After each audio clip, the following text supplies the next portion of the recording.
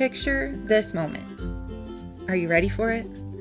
You are about to become a parent, and you ask yourself, or maybe a close friend or a trusted family member if you're really feeling brave, am I ready for this? Am I ready to become a parent?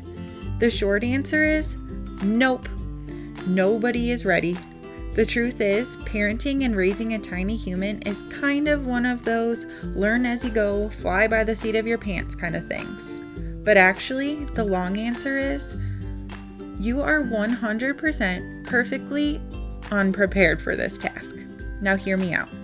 Nobody else is more perfect for the job of raising your child than you are.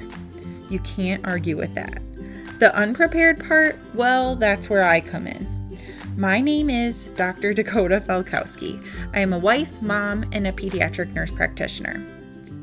Through my experiences working in pediatric primary care and now becoming a new mom myself, I have discovered that parents often feel uneducated and uncertain when it comes to the everyday things surrounding their kids' health. Between developmental milestones, diet, sleep, growth, and constantly wondering, is this normal? Not to mention the stress and infinite worrying that come in times of illness. The goal of the Perfectly Unprepared podcast is to empower and educate parents, both seasoned and new to the club like myself, on pediatric health topics.